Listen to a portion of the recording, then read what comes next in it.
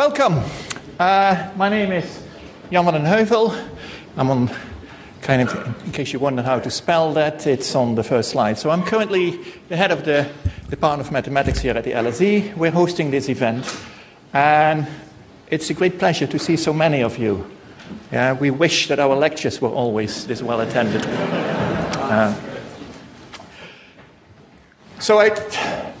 Let me say a few words to before we start really with the lecture.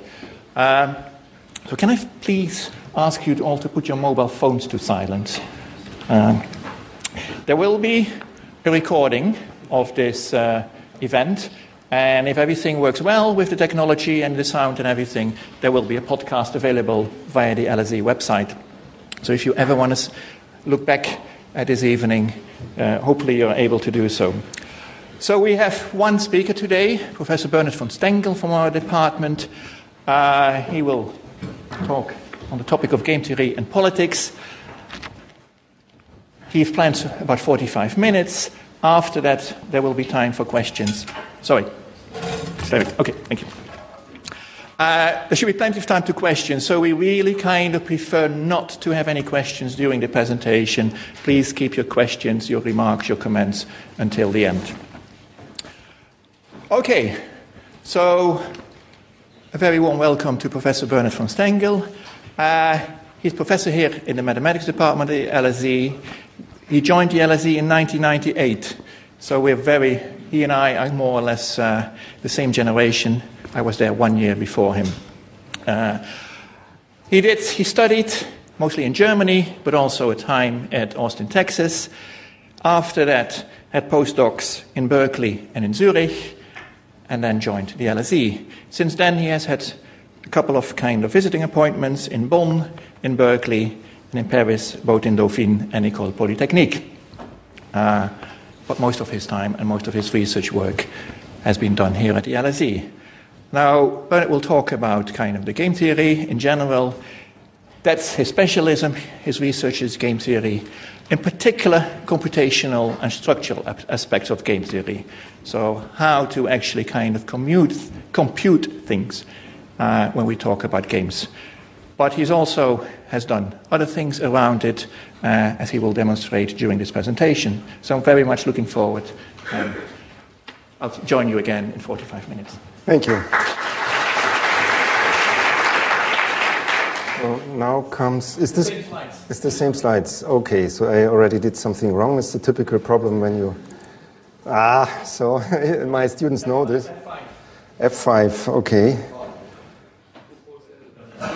I want a Acrobat reader for my slides.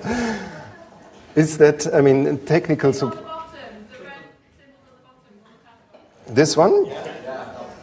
Okay, so Control L, and we go down. Perfect. First technical hurdle. Second one is, does the clicker work? Yes. Okay. So I'm a mathematician, not an economist, as most game theorists are nowadays, and so you'll hear a little bit about mathematics in addition to just game theory. And let me start with a quote by a mathematician, Gottfried Leibniz, who co-invented calculus together with Newton more than 300 years ago. There's a formula down there, which is an important theorem. Don't worry about it. This is calculus. But what I want to say here is this notation that some of you suffered through, but which is actually very useful, this d over dx and this integral sign, they are due to Leibniz and not Newton, and has persisted. But he was also a polymath. He did many things, and one of the things, he was a philosopher and had this statement in French, which I thought is a very good opening statement to what game theory is about. And he said, the position of the other is the true viewpoint in politics as well as in morality. And in a nutshell, you could say, this is what game theory is about. Don't look at things only from your own perspective, but think about the situation that involves other people. So that's, if you wish, the main message here.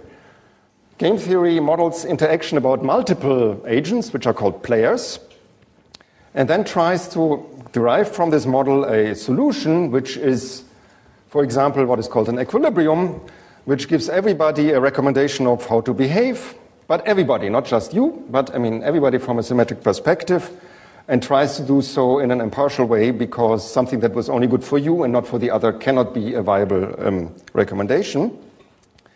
And when you look at the game, it turns out very much that the rules of this game matter for the outcome. So in particular, if you can redesign the rules in order to achieve better outcomes, and what then the game theoretic analysis reveals, that's what game theory is particularly useful. And at the end of this talk, I will demonstrate all of these concepts. At the end of this talk, I will also mention that, we should keep in mind that not all rules are written down. In fact, in Britain's constitution, for instance, there aren't. Many things are just conventions and habits, and actually game theory will have to do a lot to incorporate these unwritten rules. But essentially, we play according to certain rules, and that's what constitutes a game.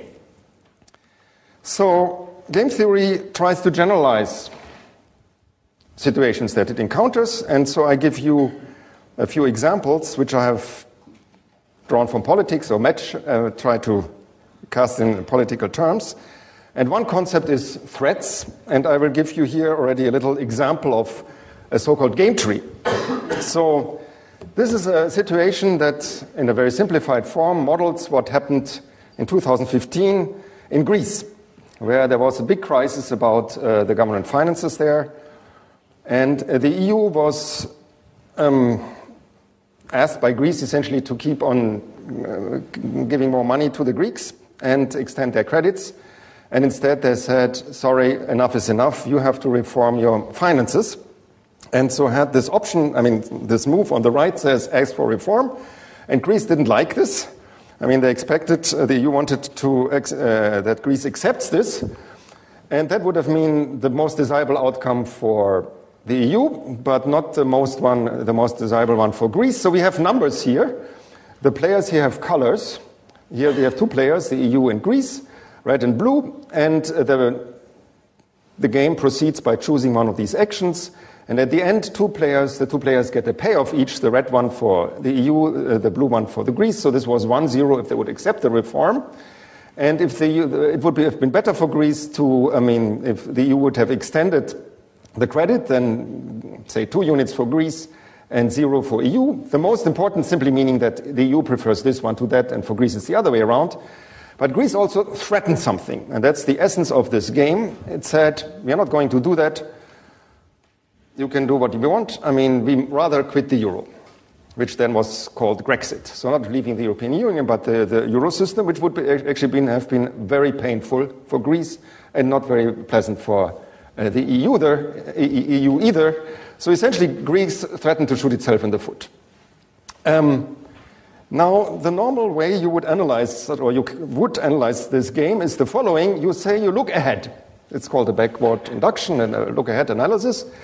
And then if Greece is put in a situation to accept or refuse, they will clearly accept because 0 is better than -2.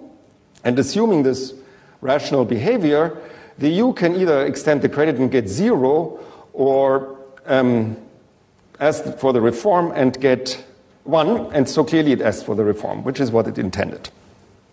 So this is what is called an equilibrium. It's a set of actions, one for each player, that together are optimal against each other. But the interesting part about this game tree is that there is a second equilibrium which goes as follows, which says Greece refuses and says, no, I won't accept those terms. And when Greece does so, the payoff will be -2. It doesn't look very good for Greece. But it will also not look good for the EU, because then Greece exiting the Eurozone would be quite destabilizing for the euro and so on. So they would rather extend the credit and go here. So this is also a stable outcome, an equilibrium. And why is this seemingly irrational action for Greece in fact a good way of acting? Well, -2 is clearly worse than 0. It is because Greece does not have to execute that threat. That's the whole point of the threat. I do something that's harmful for me, but also harmful for you, in order to, in a sense, blackmail you to give me what I want. Now, you can even try to make a commitment here, which Greece tried to do by calling a referendum and said we will never accept those terms by eliminating that branch here. And then it seems a clear choice for the EU to actually do extend the credit, except, as we know, it didn't work. There was Wolfgang Schäuble, who was then a very popular politician in Greece, said, well, let's seriously consider getting Greece out of the euro. And then they, in fact, it was a humiliating defeat, and they accepted the reforms because the threat was not taken seriously. In fact, it was not credible. So that was actually the only equilibrium that prevailed. And in a certain sense, game theorists talk a lot about which equilibrium should we choose. This is the one that is more stable among these two equilibria. But it's a typical game theoretic analysis. So, what is the essence of threats? There is an irrational component to them. I do something harmful for myself, but because it's harmful for you too, I induce a behavior that I like. But the main problem with them is, are they credible? And if they're not, you're kind of stuck. So all sorts of threats that the UK makes in current negotiations should be viewed in that light, perhaps. But I want to say also something else. I was tempted to say, Schäuble called Greece's bluff. Calling your bluff is actually a different term in game theory, which I also want to explain. It's actually used in a different context. Namely, it comes from poker. So where the essence of the poker game is that you have hands and you don't know, how high they are. The key part of poker, and that's why it's interesting, is that you don't know what other cards the other guy has. If it's a chameleon, maybe not, but so it's not so popular with them. But if you don't know the cards, you can actually bet on a high card, and the other person can accept that bet and then has to pay if your card is indeed higher, or can fold, and then you get the pot without having to show your hand. Now, the interesting thing about a bluff is, so a bluff means that you pretend to have a high hand if you don't. And the interesting thing is, in game theory, you should actually, the game theoretic analysis says, you actually should bluff some of the time, not all of the time. Why? Not only to gain money when you bluff, but in order to not signal what hand you are. Because if you only bet high, if you have a good hand, they always know and they will always fold. So the idea is that if you sometimes bluff, even if the bluff is called, the next time you bet high and have a good hand, the other person might think it's a bluff and thereby chip in and then you get the money. So the game theoretic analysis says bluffing sometimes is good. You should do so randomly. Now, random actions are something that you see in other situations. For instance, in sports, here is a football penalty kick. And the striker maybe has some favorite corners where they hit particularly hard, but the goalie can jump ahead, before he even sees where the ball is coming, into the correct corner. And for that reason, it is better to actually randomize actively your actions, because that way, this is actually optimal play. You don't know yourself what you are doing, because then the other person cannot predict where you go. In fact, you should even sometimes shoot in the middle, because if the goalie either jumps left or right, he will score for sure. So there is an incentive for the goalie to sometimes wait. And so this is a typical game theoretic analysis that says randomize sometimes, but it typically, and this is something I simplify now a little bit, but it most often applies to situations that are win-lose situations, like here in sports, which are called zero-sum games. It simply means one person's gain is the other person's loss.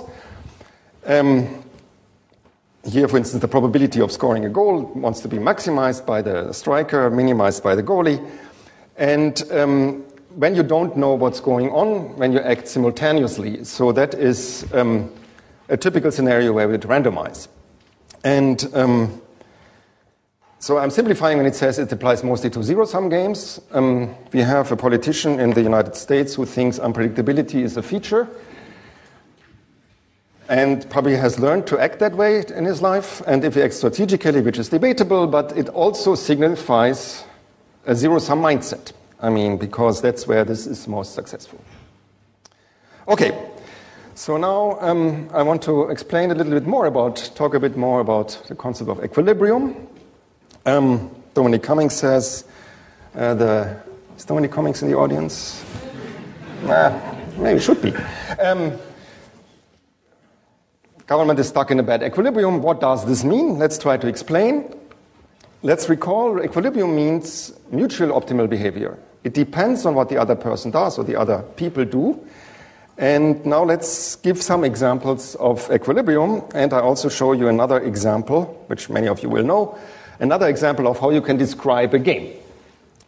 So this is a game table, and it's not a game tree which goes sequentially. It's where people have choices independently of each other, so it's a more symmetric situation. There's not somebody who goes first.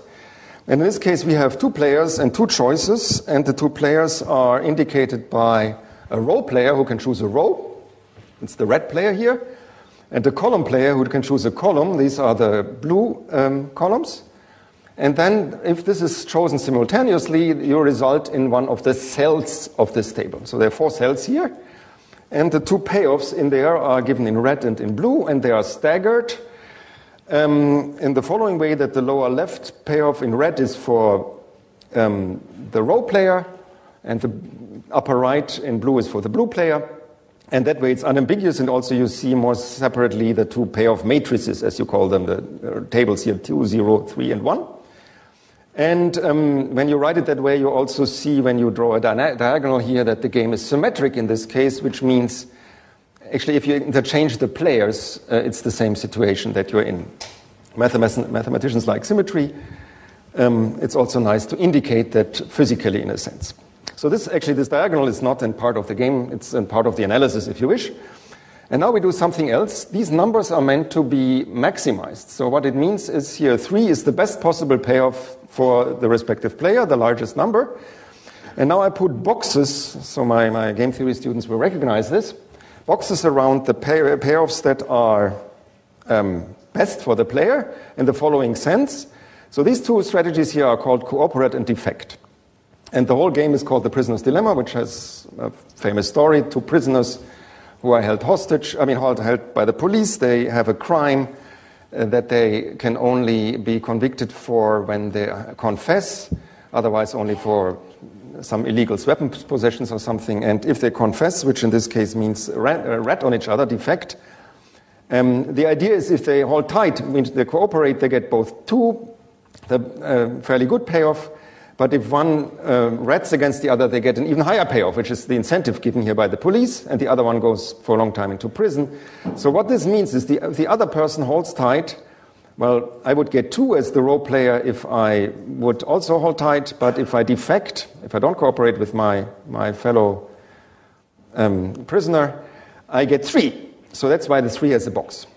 And similar, if the other person rats against me and I would stay in prison for long, I at least get another prison sentence, which is not as bad because I confess it's 1. So 1 is better than 0, 3 is better than 2, and by symmetry that holds for the column player as well. So if the other person cooperates, 3 is better than 2, 1 is better than 0. So in other words, no matter what the other person does, I'm always better off defecting. And this is indicated by a box here that has 2 boxes surrounded by numbers surrounded by boxes. It's an equilibrium. They are mutual best responses. And the dilemma, if you wish, is that they now defect and they get both 1, whereas if they had cooperated, they would get both have gotten 2. So that's the dilemma here. And that puzzles people a lot, because how can something that is individually optimal be detrimental collectively? And it's good to know such a game. And in fact, it has been called, and I would rather call it a metaphor for the tragedy of the commons, because we see that a lot, and it's in situations where there is a common good that individually is not an incentive to maintain. If you look at, say, grazing in a commons meadow, you don't overgraze, that's good, but if you on your own overgraze, that doesn't harm. I always profit from overgrazing or overfishing, or if you wish, and now an acute problem, global warming. I'm an individual person, would pay a lot of money to insulate their house, and it doesn't almost change anything. But, why should I be the person who does this? But then if nobody does it, we all suffer collectively. You can even apply it to a country. Australia has only 1.3 of global emissions for CO2, but the big coal industry, so they alone will not solve global warming. So it's good to know that this prisoner's dilemma exists, because it shows you the need for acting collectively. In fact, commons themselves have been studied by, for instance, Elinor Ostrom in practice have unwritten rules that enforce cooperation and not exploiting the commons on a small scale. Grazing rights in the Alps, water levels in farming in America. It does not scale up, I think. But so it's worth being aware of this, because we should know that we need, individual incentives will never be enough. We need collective action. On the other hand, I think this is an overrated game, because there are literally tens of thousands of papers written on this, trying to solve this dilemma somehow. And for instance, you play it repeatedly, and that is not the way to solve it. We cannot solve global warming by playing that repeatedly. We don't have time for that. In fact, a colleague of mine, now deceased, Richard McKelvey, ran a lab in Caltech on people running this repeatedly, trying to see whether they would evolve some cooperation over time, because it would be beneficial to them. And at some point, his lab was out of order because the systems administrator had left. It was his last day without leaving any password information or whatsoever about these computers. And which decent person would do that? And Dick McKelvey said, I think he has been exposed to too many of these games where you, cheat at the end. Okay, so I think overrated, but nevertheless worth knowing. So I look at a couple of games more like that. Here's another one. It's a model of brinkmanship, which is called the game of chicken. And again, we have two players, and let's suppose they can act aggressively or cautiously. For instance, approaching intersection, but also maybe in negotiations about the future of the EU-UK relationships. So here are the numbers. And again, it's a symmetric game. You see, so let's look only at one of these numbers. If both act aggressively, they crash. They both get 0. If both are cautious, they both get 1. But if one is cautious, the cautious player gets 1, and the aggressive player, the aggression pays off, and they get more, 2. Okay? So it's the same way the other way around. By symmetry, the aggressive player gets more than the cautious player. And so if you look at the best responses, it means it's very easy. You should be cautious if the other person is aggressive. Yeah, because if the other person is aggressive, left column here, you as the red player should be cautious. 1 is better than 0. But if the other person is cautious, you should be aggressive because you get 2 rather than 1. So we have 2 equilibria here. And they are essentially, obviously, one is cautious, the other one is aggressive, but we don't know which one. It is a symmetric game, and yet the 2 equilibrium behaviors are not symmetric. The 2 players do something different. And it's not clear how to select them among them, and it's good to know that also the situation can occur, even in a symmetric situation.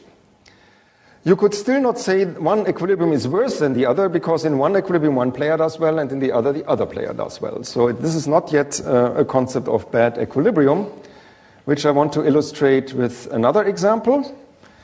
Suppose for simplicity we have only 2 Republican senators, obviously we don't, but in the US Senate, who can decide whether to impeach their president or not, and they only succeed if they do so collectively. Obviously we need more senators, but let's suppose it's only these 2 people. And if they both impeach, which is what they actually plan to do, it's 2, it's good for them. If they discharge the president, it's 1 in either case.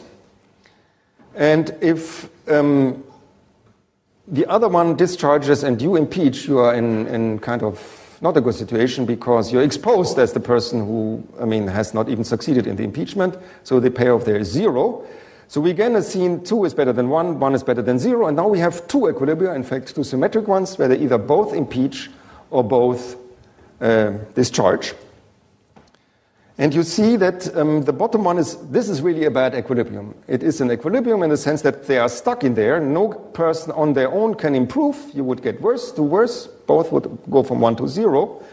Although they should be up there, and if they would be up there, then it would be also a stable situation. So this is what you would call a bad equilibrium. And now the obvious question is, why don't they play the good one? Shouldn't it be obvious that they play the good one here? What in this situation is possibly good about the bad equilibrium from their perspective? Can you see? Maybe the story tells you. The one to discharge is completely risk-free. You get 1 point no matter what the other person does. But if it's very risky because if the other person doesn't, so if you impeach and the other person doesn't, so like here you impeach, the other person doesn't, you get 0 instead of 1. So this is the safer choice of two cowards, if you wish, but it's completely legitimate. I mean, if you're in that equilibrium, you better behave like that. Okay, so this is a real example of a bad equilibrium. And you see already with a few numbers here, you can play a lot of games and analyze situations that are intrinsically rather different. Now, whenever I present some simple games like that, people ask me, where do you get these numbers from as a game theorist? And of course, I mean, so the idea is that these numbers are payoffs to be maximized. And the long and the short answer is, I mean, you need some numbers like that to express a consistent preference, one that has a unique best solution. Often these numbers don't matter in their own right. I mean, they just mean this is better than something else. A bigger number is better. Okay, so it doesn't even matter exactly what the numbers are as long as they indicate this ordinal preference, what is better or worse than another outcome, as we have seen in the previous examples. And now I want to turn my topic to Brexit and try to answer the question whether we can actually, if groups of people have consistent preferences in terms of numbers, can we also consistently aggregate them? But before I do that, I cannot resist, because I'm a mathematician, talking about numbers and talking about Brexit. I think we should talk a bit about Brexit numeracy. So I ask you a question. Which of these numbers is largest? 350 million per week. That's what we pay to the EU. Let's give it to the NHS instead, right? 18.4 billion per year. Or, and this is the most shocking number, £5.30 per person per week. Which is biggest? They're all the same. Which sounds biggest? The top. That sounds like a lot. 18 is smaller than 350, 530 per person, that's almost nothing. In fact, this is the gross payment. Half of this comes back to the UK in the form of agricultural subsidies, science, you name it. So it's like £3 per person per week. That's a beer. I mean, people did not dare to say how small this number is. That would have been on my battle bus. £3 per person per week, the best deal ever. And the problem is people were not numerate enough to challenge what 350 million per week are. They are scared by these big numbers. So, anyhow, numbers with Brexit, what I tell now a story is, and I worked a little bit on that, a bit of a story that tries to say, let's look at numbers that we at least could agree on, and then we have an aggregation problem of what aspects of Brexit are there. And let's assume for simplicity that we have 3 Brexit options, a hard Brexit, or 3 options about Brexit. Now, one of them has passed.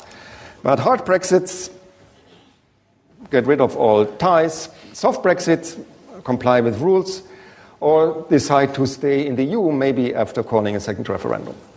So there are many aspects, and I would say that this is just a sample, and we can debate that. But I think they reflect to some extent what has to be looked at when you look at these options. So one of them, which is I think very important, is respect the result of the first referendum. So clearly hard Brexit and soft Brexit, do well on that. The referendum did not say which kind of Brexit we have, one of its main problems, and staying in the EU clearly is not. Then we had this problem in Northern Ireland, so that's why we have 1, 1, and -1. So big numbers are better, -1s are not so good. A hard border in Northern Ireland would be endangering the peace there, -1 for a hard Brexit, but soft Brexit and staying in the EU would tie on that with, say, 0. Economic impact, worst for hard Brexit, a compromise for soft Brexit. That's what the EU is about. For some people, even hard Brexiters would probably accept that ranking. Then we have here the row of sovereignty, whatever that means. But, let's say you have the complete control about your own laws. Here you can do more of that. Here you have to follow the rules of the EU, so it's the ranking goes downwards. In terms of British world influence, debatable, but we could say Britain is better off as part of a big player. and influence is what the player does. On its own, totally maybe less so. And if you only have to follow rules, but not even part of the club, that's worst in this scenario. So at the moment, let's just assume that these are rankings, and let's accept them. We can debate them, but just I thought these are kind of plausible. Now I chose them, of course, with something in mind. Now, for instance, you could add them up. Doesn't give you a clear preference. They're all tied here, like it's 1, 1, minus 1, 0, and so on. You see the middle row is much of a compromise. It's the middle in 3 of the cases where the others are more extreme. Now, so totaling up is a good way because you would then get a total score, but of course, I mean, then you can debate how much weight you should give. And that, so for instance, if you say, respect the referendum result, which was a very important issue for many politicians, and understandably so, if you give that more weight, then all of a sudden, I mean, then this, for instance, if this has double the weight, you add this twice, then you get a sum 1, 1, minus 1, and then clearly EU is no longer an option. Staying in the EU is no longer an option. You have these 2 ones left. If you say, obviously the referendum was about sovereignty, then of course you give that more weight, and then out comes the hard Brexit as your solution. Clearly, you have to decide about these weightings. And moreover, and then it's even not easy to agree, obviously, and moreover, they even depend also on the magnitudes of the numbers themselves, because if this minus 1 was a minus 2, again, you would get a different sum, and so on. So what I now want to do is I want to propose or discuss a mechanism with you that would only look at the rankings. So we do something else here, and we compare these options pairwise, so one with each other. For example, the first one, let's compare hard Brexit and soft Brexit. So, on the first row, this is a tie. That's what I said. Both respect the referendum result equally. In terms of Northern Ireland peace, clearly the soft Brexit comes out better. And in terms of economy, so that's 2-0 for soft Brexit. But then in terms of sovereignty and British world influence, it's the other way around. So we have a tie here. Still no good decision. Let's do this exercise for soft Brexit where they're staying in the EU. Soft Brexit is clearly respecting the referendum result. We have a tie in Northern Ireland peace. So far it's 1-0 for soft Brexit. Then economic impact better for the EU, 1-1. And you see this counting doesn't depend on the magnitude. It just shows which is better. So it's, in that sense, it looks more robust. Sovereignty, it's the other way around. And so we have 2 on both sides. So again, this is a tie. Now there's never a tie when you have hard Brexit where they stay in the EU. That's which we compare next. So it's an odd number of criteria. No ties. There must be a winner. Let's find out the winner. Respect the referendum result for the hard Brexit. Northern Ireland peace for the EU, 1-1. Economic impact, 2-1 for the EU. Sovereignty, 2-2. British world influence. If we accept this, it's 3-2 for the EU. Okay. Sure, why not? Now, this is a prelude to something else. I want to simplify this table as follows. And let's aggregate the first 2 rows. Let's say, respecting the referendum and result and having peace in Northern Ireland is something about acceptability of this, about this decision. So if we add them up, we get no ties anymore. So we have 0 for hard Brexit, 1 for soft Brexit, the most acceptable version, which we can perhaps accept just like that. Even without this addition process, -1 for staying in the EU. And status of Britain would, if you add this up, so this is these 2 numbers, 1 plus 0 is 1, 0 plus -1 is -1. And so that soft Brexit comes out worst. And in the EU, it's kind of tying up. So that's the middle outcome there. And so let's just use these 2 criteria to make it a little simpler. So acceptability as the first row and status of Britain as computed so far like this. And let's put the economy back in. And you can say, well, these are criteria. You could also say maybe these are factions in Parliament who think this is what this issue should be decided upon, or this is what should be given most weight when we look at these decisions. The sum is still 0, which it better should be because these were previous sums, so it doesn't affect the sum. So again, we are still in the same quandary of not having a unique sum. So I go back to the previous exercise and compare how they go against each other. Now it should be 2-1 or 3-0. because we have no ties anymore. And now let's see, hard Brexit versus soft Brexit. Well, soft Brexit is more acceptable and less economically harmful, not so good on status, but it's a 1-2. Soft Brexit is clearly better than hard Brexit. Okay, soft Brexit, we're staying in the EU. What? You want to be a rule taker? Well, you better stay in the EU. And economy is always better. Okay, it's more acceptable, but clearly, soft Brexit is now clearly beaten by the EU. So, the EU is the clear winner, isn't it? Absolutely. Well, let's give it a try. Acceptability, hard Brexit beats EU. Economic impact, EU is better. Status of Britain, hard Brexit is better. What? We're in full circle. So if you have an argument for doing a hard Brexit, you have very good arguments to saying soft Brexit is better. Argue with soft Brexit, we might as well stay in the EU. Yes, but then look, hard Brexit dominates the EU. So now if these are factions debating, they can talk until the cows come home. And that's maybe what happened in Parliament last year. Because every alternative had a better alternative. Despite the fact that each alternatives and each individual rankings were completely strict and consistent. The aggregation is far from, with this criterion, pairwise comparison, it is not. So I didn't invent that. This is called the Condorcet paradox, and it's from the Marquis de Condorcet, who died in the French Revolution in a prison cell, poisoned, but he was a thinker about politics and came up with that.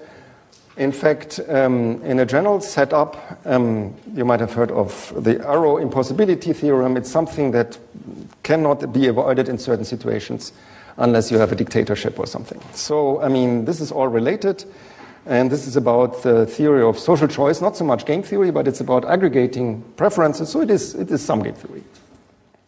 Okay, now, I said in my announcement that I thought Brexit was a strategic mistake. I still think that. You could argue that Cameron took a gamble and just the outcome was the wrong way. Maybe he was playing games that way. I think he overestimated his persuasive abilities. And I think there was a litany of strategic errors mostly because the conservative politicians thought about the Conservative Party and not about the wider implications of their actions. But, that's, yeah. So let me say what are strategies in terms of game theory, and I think that's a useful concept. So that's the question. I once saw Boris Becker in an interview, and I loved the answer. What is your strategy for beating your opponent? He said, strategy? Well, I try to hit the corners of the tennis court and hope he doesn't. Perfect answer. Play well, tennis well. George W. Bush, strategy is to make up your mind and stick to it. True. That's what he said. Now, this is actually the opposite of what the game theorist thinks strategy is. If you have a very simple game tree, yes, maybe that's the way George Bush thought about the Iraq War. 2 actions, deterministic response. But game trees, in practice, there are more options and more possibilities. And then game theory says, actually, and this is a well-defined concept, a strategy is a plan of action for every situation that you might find yourself in. So strategic thinking means to anticipate the situations that you can be in and be prepared to act accordingly, which requires, of course, writing, or imagining a game tree which is sufficiently realistic, but it also requires, not just making up your mind or ignoring all information, but being able to react and then see what's happening, and not only what you can do, but also what the other players might do. So I think it's worth, emphasizing this concept of strategy. Even though it is abstract, it means what you do in each node of the game tree, which is the situation where you find yourself in. It's a good concept. Okay, I said the rules of the game matter, and let me look at an example from as well. And I want to then move on from these rules of the game about voting rules, where I will try to debunk the concept of an irrelevant vote. So here's a rule from union law, as far as I know. I'm not an expert, but I think in the UK the rule is as follows. If a union calls a strike, it has to call a vote among its members first. And the rule is that a majority of these votes have to be in favor of the strike. And at least half of the members of the union have to be voting. Not in favor, but there is a quorum. If people are not sufficiently interested in the issue, it doesn't count. Now I want to show why this is a problematic rule, at least if you think in terms of democratic participation. Let's imagine there is the following situation. It's known, polls or whatever, that 28% of the union members are for a strike, 20% are against it, 52 are indifferent. If you are against the strike, should you cast a vote against? The answer is no, because the best way to torpedo the strike is to not vote, because then the quorum will not be met. If you now vote, and maybe it goes up to 22%, above 50%, you have lifted above the quorum. And so what this rule actually does, if people think strategically, and this is not so hard to understand, then it actually discourages participations by the members. And if you, because this doesn't work, so if you want to induce democratic participation, you should replace the quorum rule. So you should still say, of course, the majority of the votes has to be in favor. But then the vote in favor of the strike has to be at least, the 25% that we're aiming for, or even a higher quote. But at least you would then not to be disincentivized, to vote if you're against. You would then participate in order to express your opinion, which is what we want in democratic participation. This will probably not be changed by the Conservative government, but at least it's an example of how the rules of the game induce behavior that is intended or unintended. That's another question, but it influences strategic behavior. A second, this is from the BBC website, is of course the rule that we have in place for electing constituents, members of parliament. The UK has 650 constituencies, seats, and the rule is very simple. Each seat has a list of candidates. The candidate with the most votes wins the seat. So here we had in London, Westminster, and cities of London and Westminster, Chuka Umunna ran for the Lib Dems, got 30%. The Labour candidate got 27%. The Conservative candidate got 40%. 40% was the plurality, not the majority, although probably Lib Dem and Labour would not have voted preferred Conservative, but Conservative won. The opposition was split. So that's how the rule works. One of the implications is that we have a stonking majority for Conservative parties, for the Conservative Party of their members, although they only have 43.6% of the vote. And so for instance, in Scotland, it's even more. The Scottish National Party the SNP has 45% of the vote, but more than 80% of the seats, because they're almost always, in all these constituencies, the largest party. What I find amazing on the map on the right is, these are the changes. White is no change, and this is what has been gained. For example, London is this thing down here, 73 seats, 2 gains for Conservative, 1 gain for Lab, 1 for Lib Dem. It actually cancel each other out. What I find amazing about this map is how little actually has changed. Less than 10% changed seats. Almost everything stayed the same. This is the famous red wall that broke down and created a lot of blue seats. But essentially, most of the seats, nothing changed. So you could argue, and in fact, you see the results. For example, the Lib Dems got 4.2% of the vote, more than last time instead of 11.5%. So that's a gain, relatively speaking, of 60%, and they lost a seat. They have 12 seats now and had 13 before. Of course, Labour lost a lot, but the Conservatives did only gain a lot, despite the fact that the proportion was not much higher. Or the Greens is even more extreme. They went from almost 70% relative gain. In another country like Germany or the Netherlands, the Conservative would not have a majority here. It would be Lib Dem and SNP already would be a majority relatively compared to the Conservatives. And it would be a very different system. And the Lib Dems, of course, complain bitterly about the system, except that it probably won't be changed by a winning party. So let's think a little bit about, I mean, this is not so much game theory, but it is something that has to do with how people think about voting. So proportional representation better? Now, the prime example, I think, is the Netherlands. They have 150 seats, and if you have enough votes to gain one seat, you will have that seat in parliament. So there are lots of parties. There is they now have a coalition that forms government of 4 parties. Why? Because no 3 parties have enough votes in parliament to form a majority. There is a party for the animals, which has not illegitimate aim of improving the life of farm animals.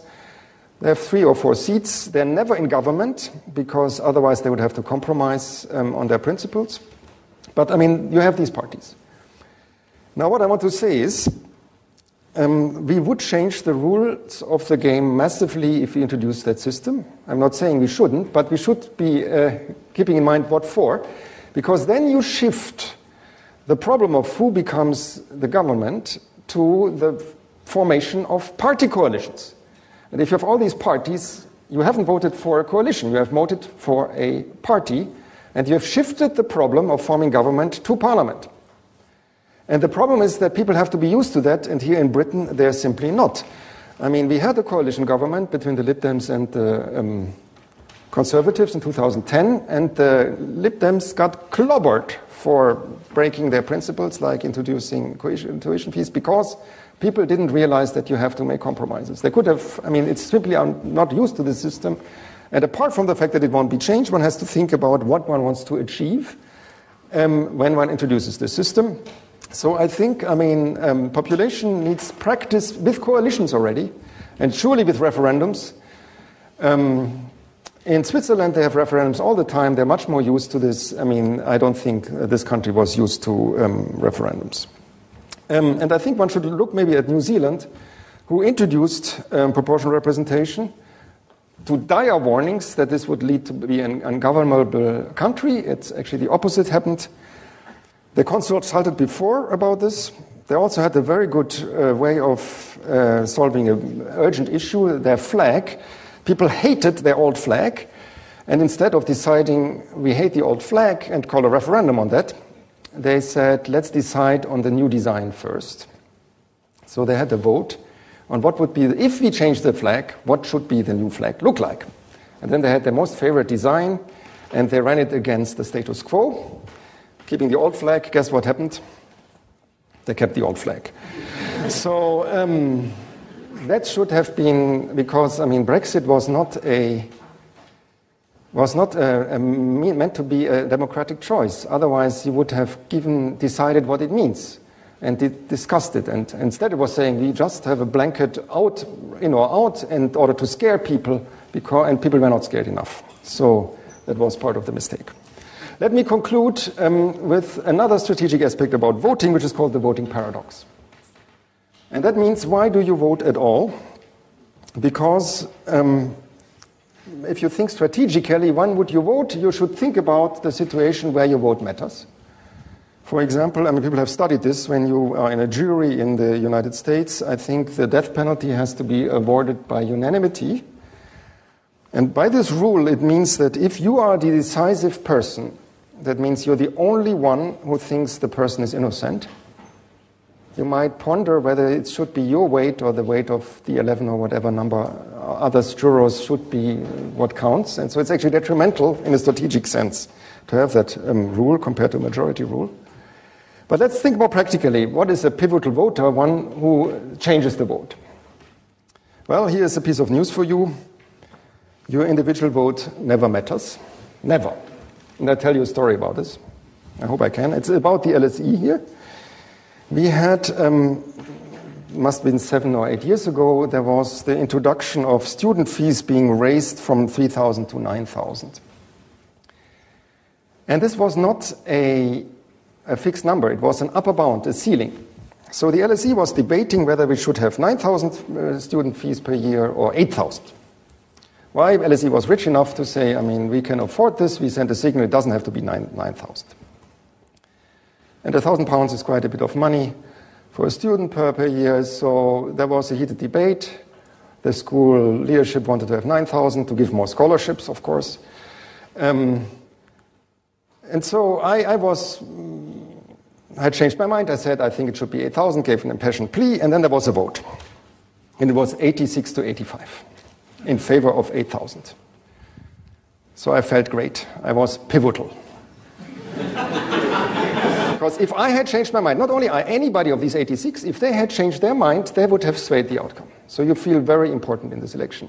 By the way, all the losers, the 85, none of them is pivotal by definition.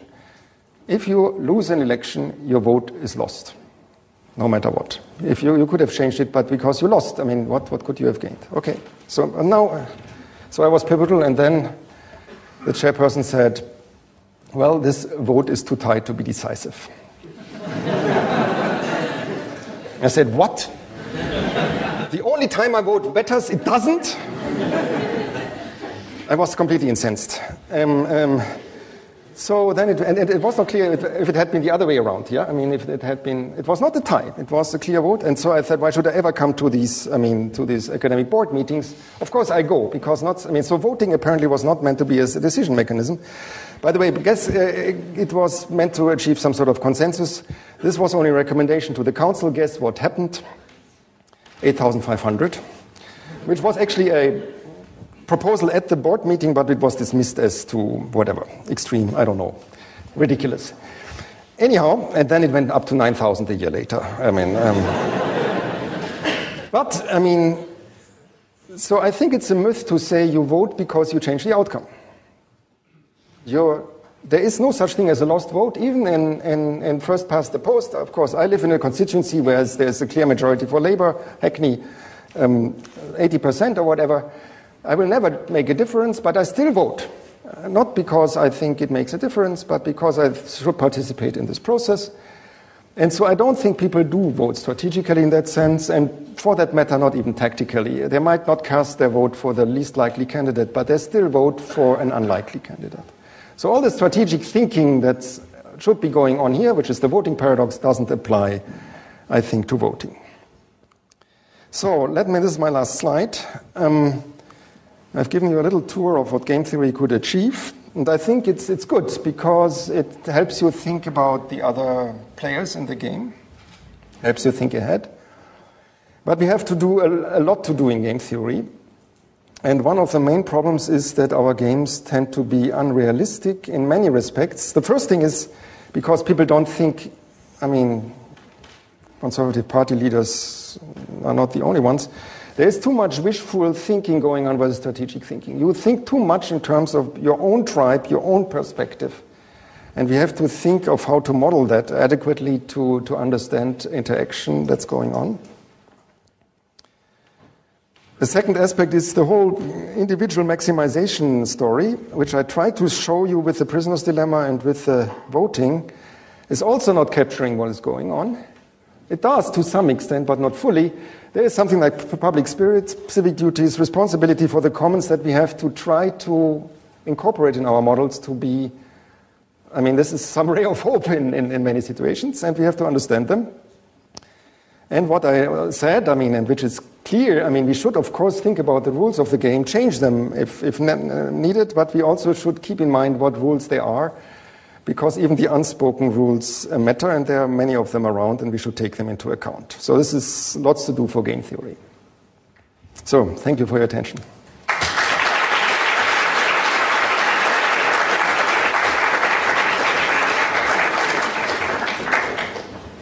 Thank you very much, Bernard, for I think a very interesting and hopefully inspiring talk. So,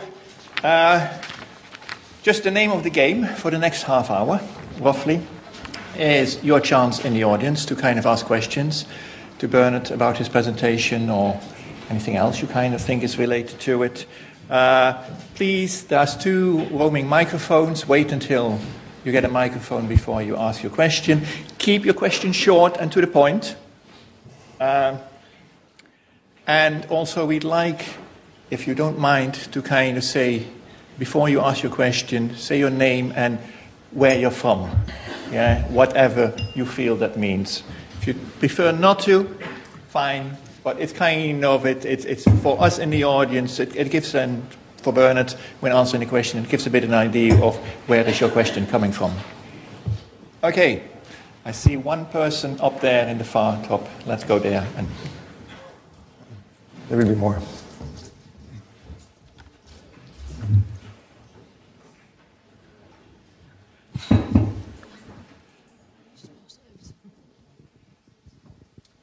Hi. My question is about, I'm a member of the public. My question is about artificial intelligence.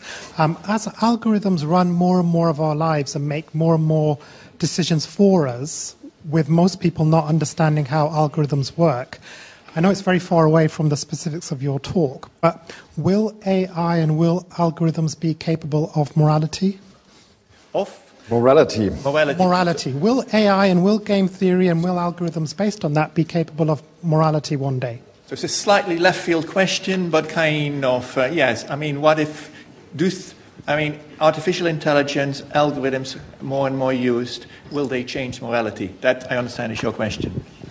You want to answer that? Yes, but, so let me say one thing. I mean, not so much AI, but game theory is running a lot of these algorithms. So if you Google something, you get ads displayed, and these ads are automatically auctioned to the highest bidder. And because when you click on that, you have to pay an amount of money to Google, and Google makes most of its revenue, I think, like order of 70 billion or more. I mean, numbers are all from exactly these ads, and they have been designed by game theorists, and they were worth their money. So, of course, AI plays a role, but if you want to define what is a moral outcome, I mean, is it one that is the consensus of what people are? I mean, I would pass it back to the philosophers to define morality. But I think, I mean, do you expect me to give you the answer as a game theorist? I mean, game theoretic tools are meant to help us in structuring our decisions, try to base them on something, try to validate them. And I think it's a good tool in that regard. And I think it is used, that's what I was trying to say, in whatever algorithms you use already. So in that sense, I mean, no, I mean, they're not moral, but they're part of the game. So I'm evading your question, but I think it's not one that has a clear-cut answer. Okay, thank you. There was a question, the next one here. Yes, he was there.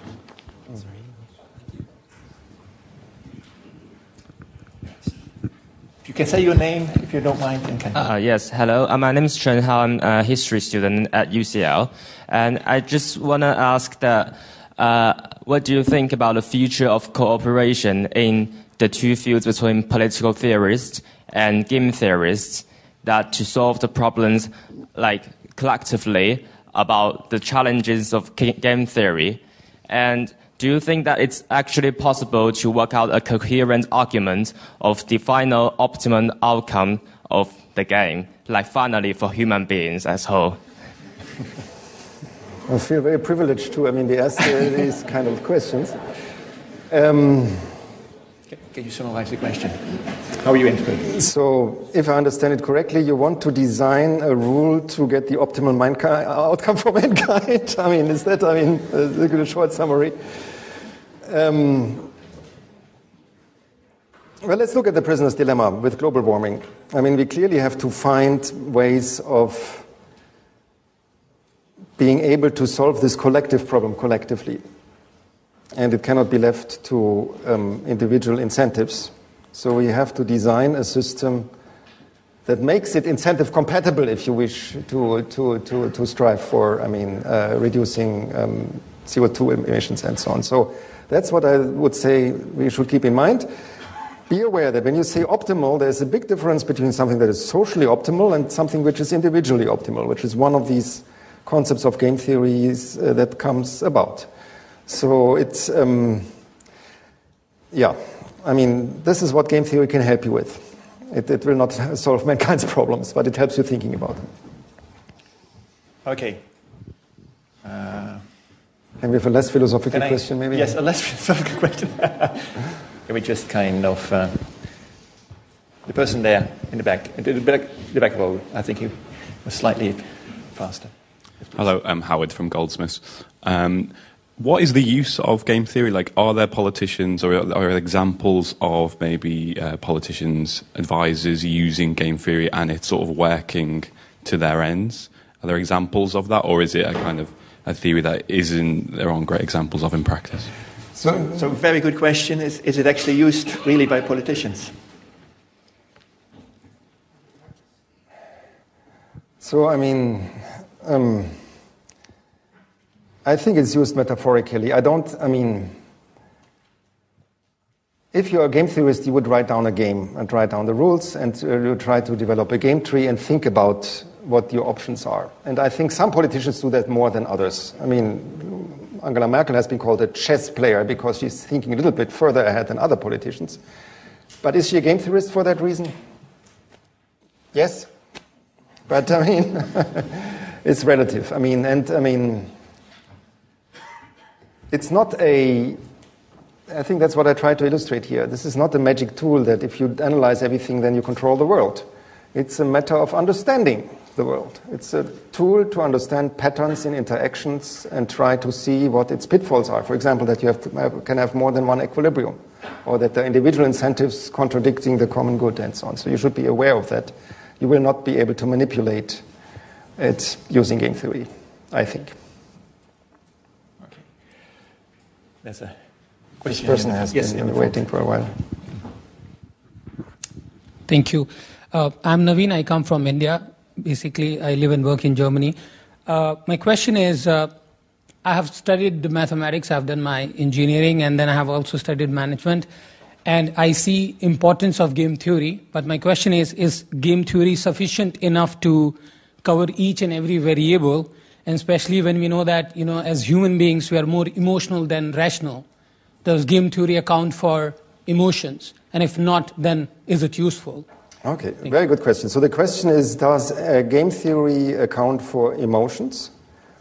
And I would say yes, because, these preferences, these payoffs are not money. They represent a preference. And if you feel emotional about something, and maybe feeling about sovereignty of Britain is an emotional thing rather than an actual thing, that is reflecting in a certain preference. And as long as this preference is consistent in some way, it doesn't have to be constant, maybe it evolves over time. Game theory tries to take that into account. But I think the concepts of game theory are sufficiently general to account for emotions as part of your preference, and there should be. Okay. There was a question here at the front. Yeah, sort of. Well, the fourth row. The person in the white shirt, please. Can we maybe have a few female voices as well? Next, sorry, down here at first. Sorry. Okay. Yeah. Hi, I'm a sixth form student. Do you ever factor in the cost? Can you please repeat that first bit? I'm a sixth form student. Sixth form student. Do you ever factor in the cost of obtaining perfect or near perfect information? As in, when the costs of assessing every possible outcome outweighs the probable benefits of finding the most optimal choice in a game? Well, that's very much a topic of game theory. So to repeat the questions, is it always worth getting perfect information in order to make optimal decisions? In fact, if you're George W. Bush, you prefer not to get any information. And I'm not kidding, actually.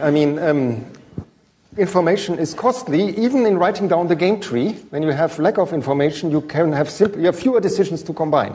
because you can react to less. And this is actually a good concept. And there's lots of studies that say, how can I even operate in partial information, or how can I quantify the cost of obtaining information because it might be possible to make fairly good decisions even in the absence of perfect information. So a lot of game theory is concerned with exactly the value of information in a strategic setting. And we have experts sitting here, my colleagues who work on that. So game theory is very much addressing that question. Excellent. Now we go to the person here. Yes. Hello there. I'm a PPE student, and I'd just like to ask, would you be able to... Pardon? PPE. Philosophy, politics, and economics. Yeah. Would you be able to model a system of altruistic behavior through the prisoner's dilemma, either through an asynchronous or synchronous interpretation of it? The question is whether you would resolve the... No, would you be able to model a system of altruism? A system of altruism. Okay, so, there is a lot of, as I said, stories about the prisoner's dilemma that try to explain altruistic behavior. There is no conclusive answer. As I said, there are models that say play the game repeatedly, because cooperation is obviously beneficial, so altruism is not even, unselfish here. The evolutionary models, you name it. I think as a research question, there's something else going on in the prisoner's dilemma. You think you should cooperate because if you think that way, the other person should also think that way. And that's, of course, the wrong causal connection, but it might be not wrong in the sense of how we think. The fact that we can be predicted in our electoral behavior from very small samples shows that we are maybe not as free-willing individuals as we think we are. So in a sense, when I think I vote for this candidate, I think that many people who think like me will do the same thing. So I think this is something that is true, but it's not well understood. It's something for psychologists, philosophers, and game theorists should try to incorporate that into their model. I posed it as a research question. Excellent, thank you. Can I have a female voice? There's a... I can't. Good. Hi, I'm a sixth form student. I was just wondering, if voters did act strategically and vote tactically, how different do you think our political landscape would be? It's not clear. So let's assume they vote tactically. They really, go on the website and vote for the candidate that is most likely to beat their favorite enemy or something. I think the vote would have come up differently in London. Let's try to... Yeah, we would have... There were a few marginal seats that would have been won by Lib Dem or Labour against the Conservatives, quite clearly. But I don't think it would have made a huge difference in this scenario. If everybody had voted tactically... that's what I was trying to say on the subsequent slide. I'm not sure the outcome would have been that different, honestly. But that's my personal opinion. Yeah. We have to, if we want to introduce proportional representation, for example, we have to think of what we want to achieve that way, maybe less polarization, for example, more compromises, more coalition forming, and so on. But then that has to also be a process that has to evolve in a way that it will be accepted by the people. Okay, I see one question there, and then we go down here. So, yes, please. That one, yep. Hi, it's Mohammed from Pakistan. I got a quick question around the different scenarios that you put out there and how to weight out the different variables.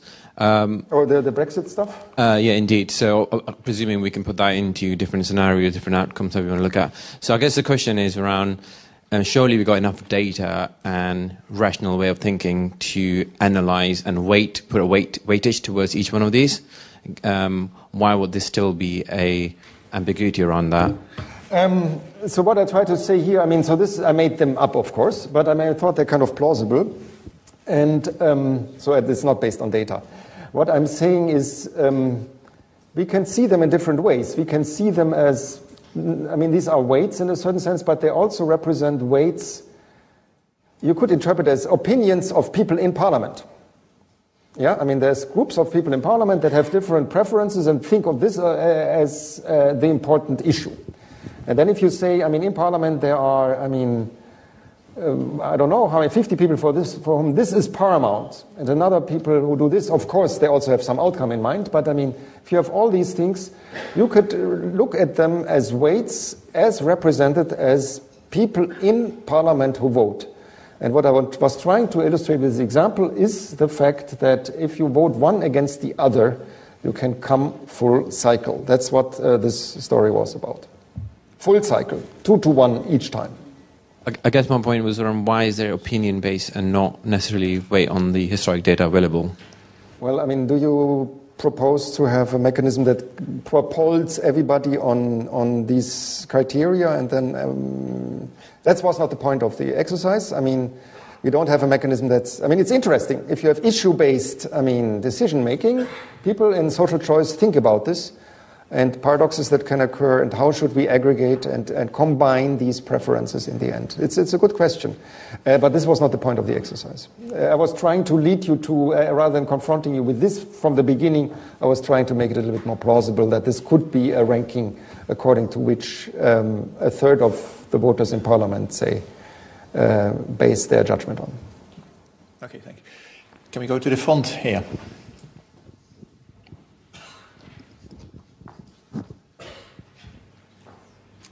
Second person.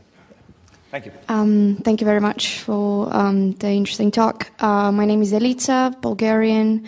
I studied politics in the University of Glasgow, then went to live in Argentina for a year and currently working in finance in London. So my question is, as a game theory beginner, how does game theory look at uncertainty and the unknown? So what I saw was the illustration of the unknown, what we don't know. So let's say a lot of the time you had a choice between X or Y, but when I lived in Argentina, most of the time the choice was X or the unknown.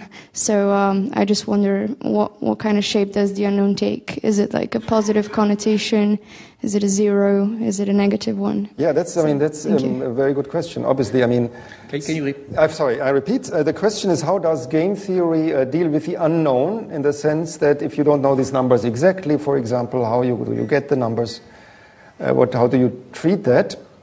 There are two ways of doing that, a complicated way and a more flexible way. The complicated one would be to try to describe a probability distribution on the possible values and then deal with expected values or whatever.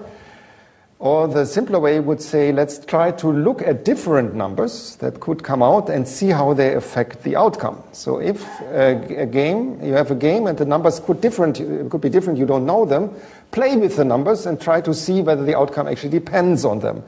And that's an excellent question. I mean, whenever you do game theoretic modeling, I mean, this is the most important step in the whole analysis. What is your model like? Is it accurate? If it's not accurate, the whole analysis is void, because, I mean, it's anyhow a simplification. Okay, so my vote would be, I mean, play with the numbers and see where the critical values are that would then come out with different answers. And here's a thing in my own domain. I mean, I have a program where you can enter games and play with them and try at a mouse click what the result is. So that's what I'm working on for exactly that problem. If you don't know enough game theory to analyze all these things, but maybe you can still model the game and click and see what the result is. So that's my justification for doing that kind of research. Okay. So it's a good question. It's very important. How accurate is your model? Okay, far back, I think there was has been a little bit further, all the way up to the top. And then there's one here, and I'll come back to you. Hi, Daniel, graduate student at LSE. And excuse my voice, I think I'm slightly ill. I would be interested in your opinion on the downsides and upsides of Professor Dr. Reinhard Selten's scenario bundle method in strategic thinking and planning. I hope it is not too specific, and I excuse if it is. So the question is, what is my opinion on Professor Selten? What? The upsides and downsides on his scenario of the scenario bundle method in strategic planning. Random method in scenario bundle method. I still don't understand. Scenario, some kind. Scenario bundle method. Scenario bundle. Oh. To be honest, I knew Professor Selten, but I didn't know of the bundle method. So I think it's very specific. Okay. But I mean, Selten was an important person in the sense that he came up with solutions 10 years ahead of his peers. I mean, the mathematics of his is not very sophisticated, but when you look at, I mean, contributions, I mean, pioneers thought of these things first, and he was a pioneer.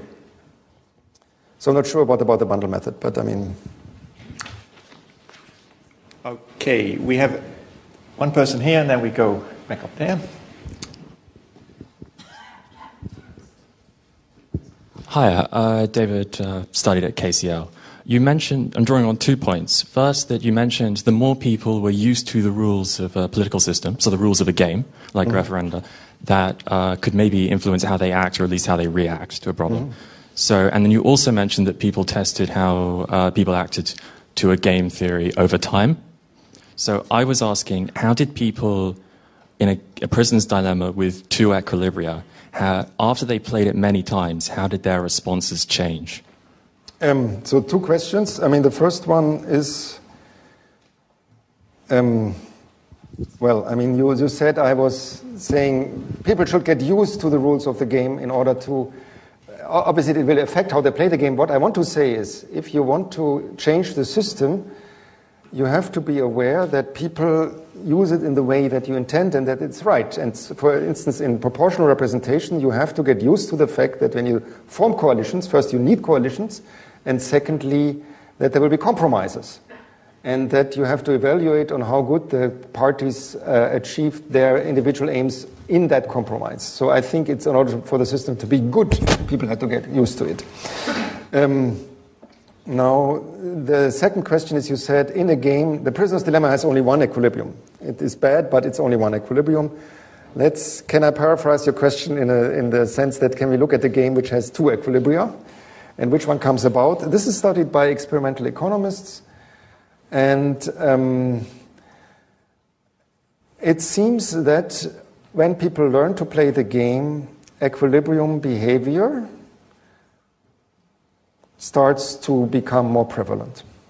There are other concepts, like minimizing your losses or something like that, that are equally justifiable, but equilibrium is actually not so bad. We have some experimentalists here that you can ask who could give you more definite answers, but I think, I mean, this is exactly what is being studied, and game theorists are aware of the need to validate models.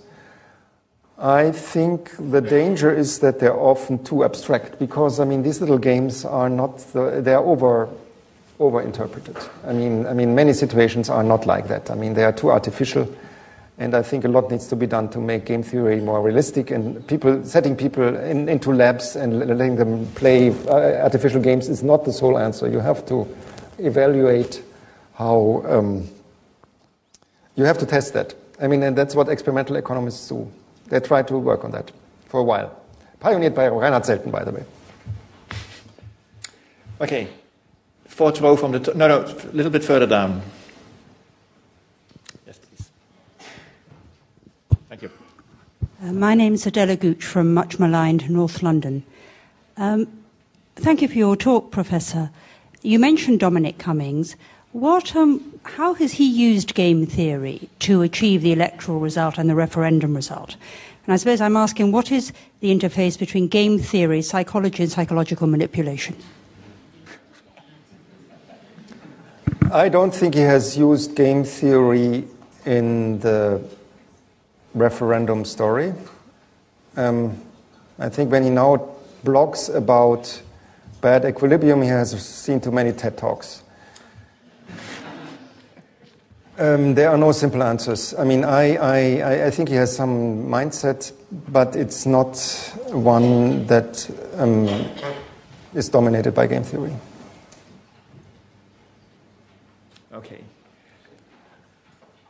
I see lots of hands. Can we, I think, a little bit further down, please? No, you, down. This way. Yes. And then we go to the one in front. Thank you very much for the lecture. My name is Verena. I'm from Germany and studying at LSE IDS. I've got also a very specific question. It was very interesting as an IR approach, applying game theory on politics. And my question would be, in the case of the Ukraine crisis, I'm not sure if you have ever made up your mind about this, but how Russia and European Union or the West should react on this crisis. Ukraine crisis. Can you solve it? Well, I mean, it's. I mean, so are we talking about Crimea and okay? So I mean, Russia has violated international law by annexing Crimea. Thought could get away with it. The European Union and the West reacted with economic sanctions, but didn't start an all-out war. As I mean, they could have said, I mean, we have to show these guys. I mean, clearly this was, I mean, would have been an inappropriate response. It would have been an incredible threat to say you must not violate this.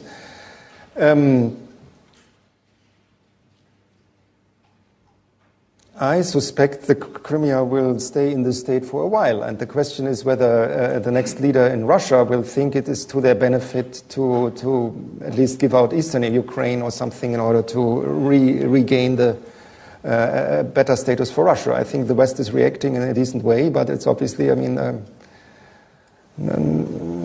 not a good situation in all senses, right? I mean, violating rules like that and so on. So how should I be the person to decide how this can be resolved? But I mean, I think the West is trying to respond in a measured way and saying, let's not repeat this kind of action.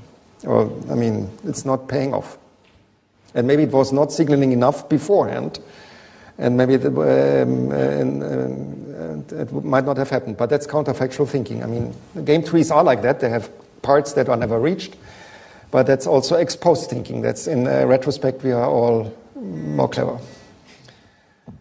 I don't have an opinion. Can I, the person in front was, yep. Thank you. And then we go. Thank you. My name's Ian. I'm a consultant in public health. And I wondered if we could use game theory to devise better strategies to get parents to vaccinate their children. So the question is, can we have better strategies to vaccinate their children? Well, so I'm actually, I mean, I sat in this chair was Esther Duflo, who presented her book, Better Economics for Hard Times. And I've read it by now. It's an excellent book, and she has done field studies on how to induce vaccination. And they found that you can surprise, I mean, she said very well that there are these ideologies who said, I mean, if vaccination is good for you, people should pay for it. Other people said, I mean, you should give it away for free. In fact, it turned out that if you incentivize people by rewarding vaccination and, in fact, completing the course of vaccination, which is even more important with an extra bribe, if you wish, worked fantastically. So it's good to have these field studies to improve vaccination rates, and I think they should continue. And she did very valuable work in analyzing that. It's not too good to do this by theory, but to try to figure out what works. Yes. One here at the front. I don't know. I should probably start to. Yes, we kind of. Yeah, we really like to stop in about 5 minutes, so there's a few kind of time for a few questions. So please. Thank you very much for the talk, Andre, UCL. Last September there were city level elections in Russia, and the leader of the opposition proposed a system of strategic voting. Basically, in every constituency, there was a program which told people who is like the which candidate had the most chances to win against the government party in the exact constituency. It was relatively successful at the end, and my question is, what kind of systematic changes can we see if the number of this kind of systems would increase? So in Russia, it was apparently a system of information, I guess. I mean, that led to relatively successful tactical voting, if I understand this correctly. And your question is, how can we improve that? Or what is the question? if some system can count of which person is potentially but can potentially win against, for example, the leader of the country, etc.? Yeah, I wouldn't propose a system, but I think if that worked well, I mean, the fact that they, asked people, let's keep it going. I mean, it sounds like a good idea, but I'm not. So, don't think of game theory as the magic bullet. I mean, it's a way of thinking about things, and its main feature is that it's not just some tool like artificial intelligence here and there. It tries to give a structural framework of thinking about interactions which have common patterns, which can apply in various scenarios. And it's not a secret thing that, then you can manipulate the world with. It's a way of understanding, and that's how I try to present it. I always wonder whether Good. It should be a concluding statement. To the person here, yep, thank you. Hello, my name is Paul. I'm from South Africa. My question is, how reliable is previous data in predicting, to use past data for future predictions? How long can you use that data, and is it reliable enough to make predictions with? It sounds like a question. So the question is, how reliable is past data for future predictions? Ask a statistician, sorry. But sorry. Yeah.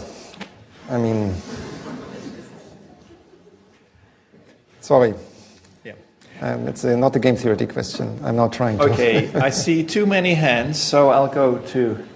Let's collect 2 or 3 more and then we stop. Well, yeah, 2 or 3 more. We go to the back a little bit further. Yep, the person. Yes, please. And then there's another question there we do, and then I think we'll kind of call it a day. Please. Hi, I'm Martha. I work for an investment consultant. Sorry, can you repeat that? Yeah. I'm Martha. I work for an investment consultant in London. You talked about the prisoner's dilemma as being very studied a huge amount, and obviously it's classic game theory, but what parts of the field are still evolving or perhaps understudied? Well, which parts are understudied relative to the prisoner's dilemma? So the prisoner's dilemma is a model, okay? And it is, the key question there is, how can it be that something which is obviously better is destroyed by selfish behavior? And how can we remedy this? Maybe by playing this repeatedly, maybe by introducing all sorts of other concepts, evolutionary models, and so on. And as I said, in that sense, it is overrated. I'm not saying it's as an explanation tool. What is understudied? This is a matter of opinion, in the sense that we are all game theorists and we try to do something interesting. I think the biggest danger, probably in any academic profession that is trying to be applied, especially to the social sciences, is that you think too much in your own frameworks. And that is, for example, here the game trees, the payoff maximization, these game tables. These are basic tools, and then there are other tools for cooperative games, which, try to quantify how coalitions form and so on. And the danger is that you see the world too much in these terms. And so in order to answer what is, some of these things are overstudied. So for instance, there is the problem of equilibrium selection. You have a game and then you have many equilibria. And Reinhard Selten, together with John Harsanyi, turned it to a quest of finding the perfect equilibrium point. And there is a notion of perfect equilibrium. I'm not kidding. That says this is the way that everybody should arrive at. That is the unique solution if you just think long enough about the game. And this is misleading because it assumes that the game is given as this. There are so many other factors. So what is understudied, in my opinion, is what are the actual interaction problems that we face that should be solved with game theory but aren't yet. And of course, this could open the door to all sorts of wishy-washy theories and so on, but I think that we need to have more interaction with the actual interactions problems that we have and to think out of our own mindset. I was saying this because this equilibrium in the end, they had more concepts and more theories to find the right equilibrium point than they had examples to apply them to.